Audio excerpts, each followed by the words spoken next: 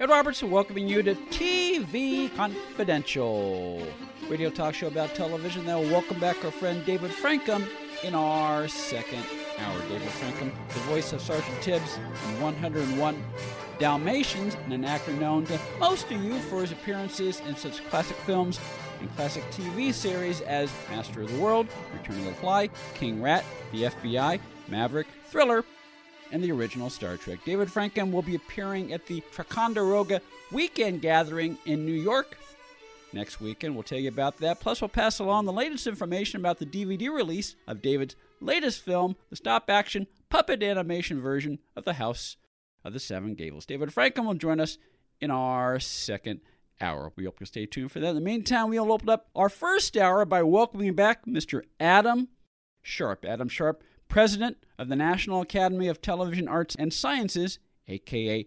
NATAS, a.k.a. the Daytime Emmy Awards. One of the ceremonies under the wings of NATAS is the News and Documentary Emmy Awards, which will be presented September 24th in New York City. We'll talk to Adam about the state of TV news in general. We'll also ask a few questions about Adam's career before the Emmys, which included 6 years as head of news, government, and elections at Twitter, where Adam advised journalists, news organizations, candidates, and government organizations in more than 20 countries. But first, we began our conversation by telling Adam, last time you visited us, you were interim president. You are now president, so congratulations. Well, thank you. There's probably a better way to say this, but as we record this conversation, we're talking 3 days after the shootings in Dayton and El Paso, both of which are stories that, I guess, underscore why television news will always be relevant, right? For sure. I mean, television news and documentary, through each of their own individual perspectives, add context to our everyday lives. They connect us to our communities. They connect us to the issues that drive our politics and affect our lives. And I think anyone who saw the coverage out of Texas and Ohio this week took it as an opportunity to reflect and think about some of these political issues in a more tangible way, because the cameras were there and brought that intimacy of the event home for the viewers. And that speaks specifically to the primary reason why Adam is with us tonight, because we're going to talk a little bit about the News and Documentary Emmy Awards, which will be presented Tuesday, September 24th in New York City. And it's not just the breaking news component of a live story such as the shootings in Dayton and El Paso, but it is the probing beyond what happened immediately, the trying to figure out what happened, why it happened, what's going on, how we can make sense of it. And, well, I don't know whether this is most important, but to me it's just as important, how it affects the personal lives and communities of those affected. Exactly. And I think there the television journalists have multiple responsibilities. One is to be that gatherer of information, to find out what happened and inform the broader public so that they can better understand the events. But then at the same time, it's the role of journalists to ask the questions of those in power that the community is asking. It is the job of the journalists to be in the White House briefing room or on Capitol Hill and say, okay, this has happened. What are you doing about it? And so the reporters, through their access to both the scene of these tragic events and those policymakers who have an influence over the law and the process for how we prevent and respond to these types of events, the role of the television journalist is to use that access to really be a conduit for the viewer and the American sitting at home, taking it all in and reacting to it on one side of the issue or another. And that is a hard thing to do anyway, you know, with a lot of responsibility going on. And if you happen to be covering a story or a part of a story in real time, that makes it even doubly difficult. But going back to White House correspondence, it is especially challenging when you have an occupant who doesn't seem to understand that people like Jim Acosta are doing their job. No, I think that's absolutely true, and President Trump is a bit of a paradox in that regard, in that he probably had the greatest understanding for the television media of any political candidate of his generation. I think you'd have to go back to maybe Ronald Reagan for someone who had as much a command and understanding of the medium, certainly informed by his years as the star of The Apprentice on NBC, but then at the same time to sort of rail against the elements of the media who don't follow his script. Adam Sharp is on the line with us. Adam Sharp, president of the National Academy of Television Arts and Sciences, also known as the Daytime Emmy Awards. The 40th Annual News and Documentary Emmy Awards will be presented Tuesday, September 24th at Lincoln Center in New York City. The 40th Annual News and Documentary Emmy Awards honors programming distributed during calendar year 2018. This year's Lifetime Achievement Award will be presented to longtime NBC News Affairs correspondent Andrea Mitchell in recognition of her 50-year career covering domestic and international affairs. For more information, EmmyOnline.tv. The other thing I was thinking about before I called you, Adam, is last week we had gavel-to-gavel coverage of Robert Mueller's testimony, and I was thinking particularly of the news coverage of a few weeks earlier when Mueller gave his 5 or 10 minute speech. And I remember I was doing two kinds of listening at the time. On the one hand, I'm listening to what Mueller was saying, and I'm also listening to the journalists. I was following it on NPR at the time, but the team of journalists at NPR who are A, reporting what Mueller is saying, and B, trying to assimilate and summarize all the details of the 400-page report in real time. That is terribly difficult to do, especially when you're sort of learning it on the fly. Mm-hmm. And I think that you certainly saw in the reactions to Mueller's testimony some of the impacts that the medium can have in how people digest the information. There was just as much talk about, shall we say, performance points as there was about the actual substance of the answers. For many people, he committed the sin of not being great on TV during parts of that testimony. But that is something that we've seen all throughout the history of television. Certainly in the famous 1960 debate between John F. Kennedy and Richard Nixon. Those who watched on television strongly thought Kennedy had won. Those who listened on radio thought Nixon had won that debate. We saw that again in the Carter-Ford debates in 1976. And so certainly television does change the experience of these current events, sometimes for the better, sometimes for the worse. It's not perfect. It certainly adds this element of performance points into it. But then for telling the broader story that we're responding to, I think you'd be hard-pressed to find another medium that can shed light on a story and deliver that story in a digestible, intimate way better than television. You're kind of touching on what I would call the blurring of the lines between news and entertainment. Once upon a time, TV news was TV news, TV entertainment was TV entertainment. They were both separate things. In the last 30 to 40 years, that started to change. And even though I would say most people who enter broadcast news, television news, try to do their jobs as journalists, you cannot divorce yourself from the fact that it is a visual medium. You have to be as compelling. You hope for a story to be as compelling as possible. Even silly things like, we won't name them, but there are cable networks that have clocks, and they do like 60 minutes, 59 minutes, 30 seconds until the Mueller report, for example, to try to build a sense of excitement to something that is a congressional hearing, which is not exactly a visually exciting thing. Sure. I mean, I think that right off the bat, with anything, you don't want to be that tree in the forest when no one's around. Yeah. Every one of the networks and producers creating video content around the news are in this ever more competitive marketplace, and I think are each trying to grab that audience any way they can, because the only way you can do that work of the journalism is if there's an audience for it.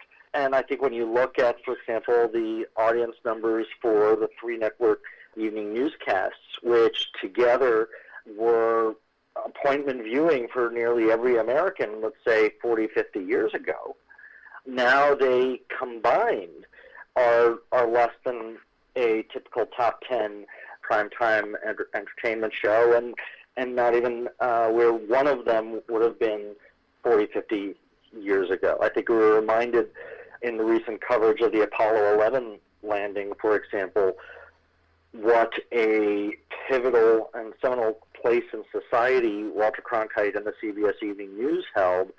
And I'm not sure any single newscast holds that same mantle today. But I think that the question of does it cross the line into entertainment has many different shades. I think by and large that line is very carefully respected. Sure, you have things like the countdown clocks trying to build anticipation and excitement. You have big lineups now, opinion programming and commentary and debate programming dominating prime time on the cable news networks anyway, so they're shifting into more of a televised version of what talk radio started to do in the last, say, 20, 25 years. But then I think you've also seen things that were originally dismissed as bringing entertainment that wind up telling better stories. Yeah. 60 Minutes, for example, now 50-plus years old. When it started, there were several who dismissed it because they were bringing these production standards of entertainment programming, more of a cinematic style to how they shot pieces, to news where people were much more used to that just straight shoot, bring it back, cut it, sort of quick and dirty approach to news material. Today, in our nominations for the News and Documentary Emmys this year, Vice News Tonight on HBO was the most nominated newscast for the second year in a row.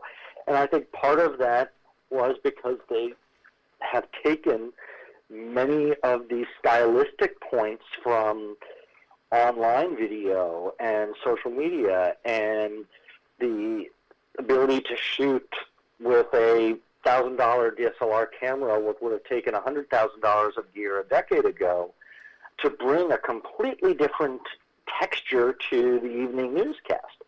And as a result, it winds up being some of the most compelling journalism out there. So I think bringing some of those techniques of entertainment don't necessarily get in the way of the journalism. I think it highlights it if applied appropriately. Yeah, that goes back to the point you made earlier about the changing face of the primetime network newscasts on CBS, ABC, and NBC, in that because times have changed, all 3 networks probably know that by the time they tune in at 7 o'clock, or 6 o'clock local time to watch the NBC Evening News, for example, the main headline, most viewers probably are aware of it. So what you do, or at least I would imagine what you do, is you focus beyond the immediate headline. And again, going back to what we said, try to provide some context as to what happened and why it's happening within the confines of a 30-minute network newscast. Exactly. Adam Sharp is on the line with us. Adam Sharp is president of the National Academy of Television Arts and Sciences, a.k.a. the Daytime Emmy Awards. The 40th Annual News and Documentary Emmy Awards will be presented on Tuesday, September 24th at Lincoln Center in New York City. CBS has the second most nominations with 32. PBS has the most with 47. HBO is tied with CBS for second place with 32 nominations. Netflix has 6 nominations. One of Netflix's nominations is for a documentary called Tricky Dick and the Man in Black, about Johnny Cash's visit with Richard Nixon in the White House in April 1970. I bring up Netflix because a few minutes ago we talked about the Nixon-Kennedy debate and how that was sort of a seminal moment in television news. Adam, this is another fluke of the calendar, but we are recording this conversation 2 days before the 45th anniversary of Richard Nixon resigning as president of the United States. Do you remember where you were that day? I was but a mere twinkle in my parents' eyes. Ironically, as we go on this topic, my parents met. They were both television journalists, and they met covering the Watergate hearing. Really? So, information, if not quite gestation. Okay, all right. It was a little before your time, but in a way very much a part of who you are when you think about it. Exactly. And I remember a couple of years ago I had the opportunity at an event to interview Bob Woodward and Carl Bernstein, and I had to say to them, thank you, because without you, I wouldn't be here.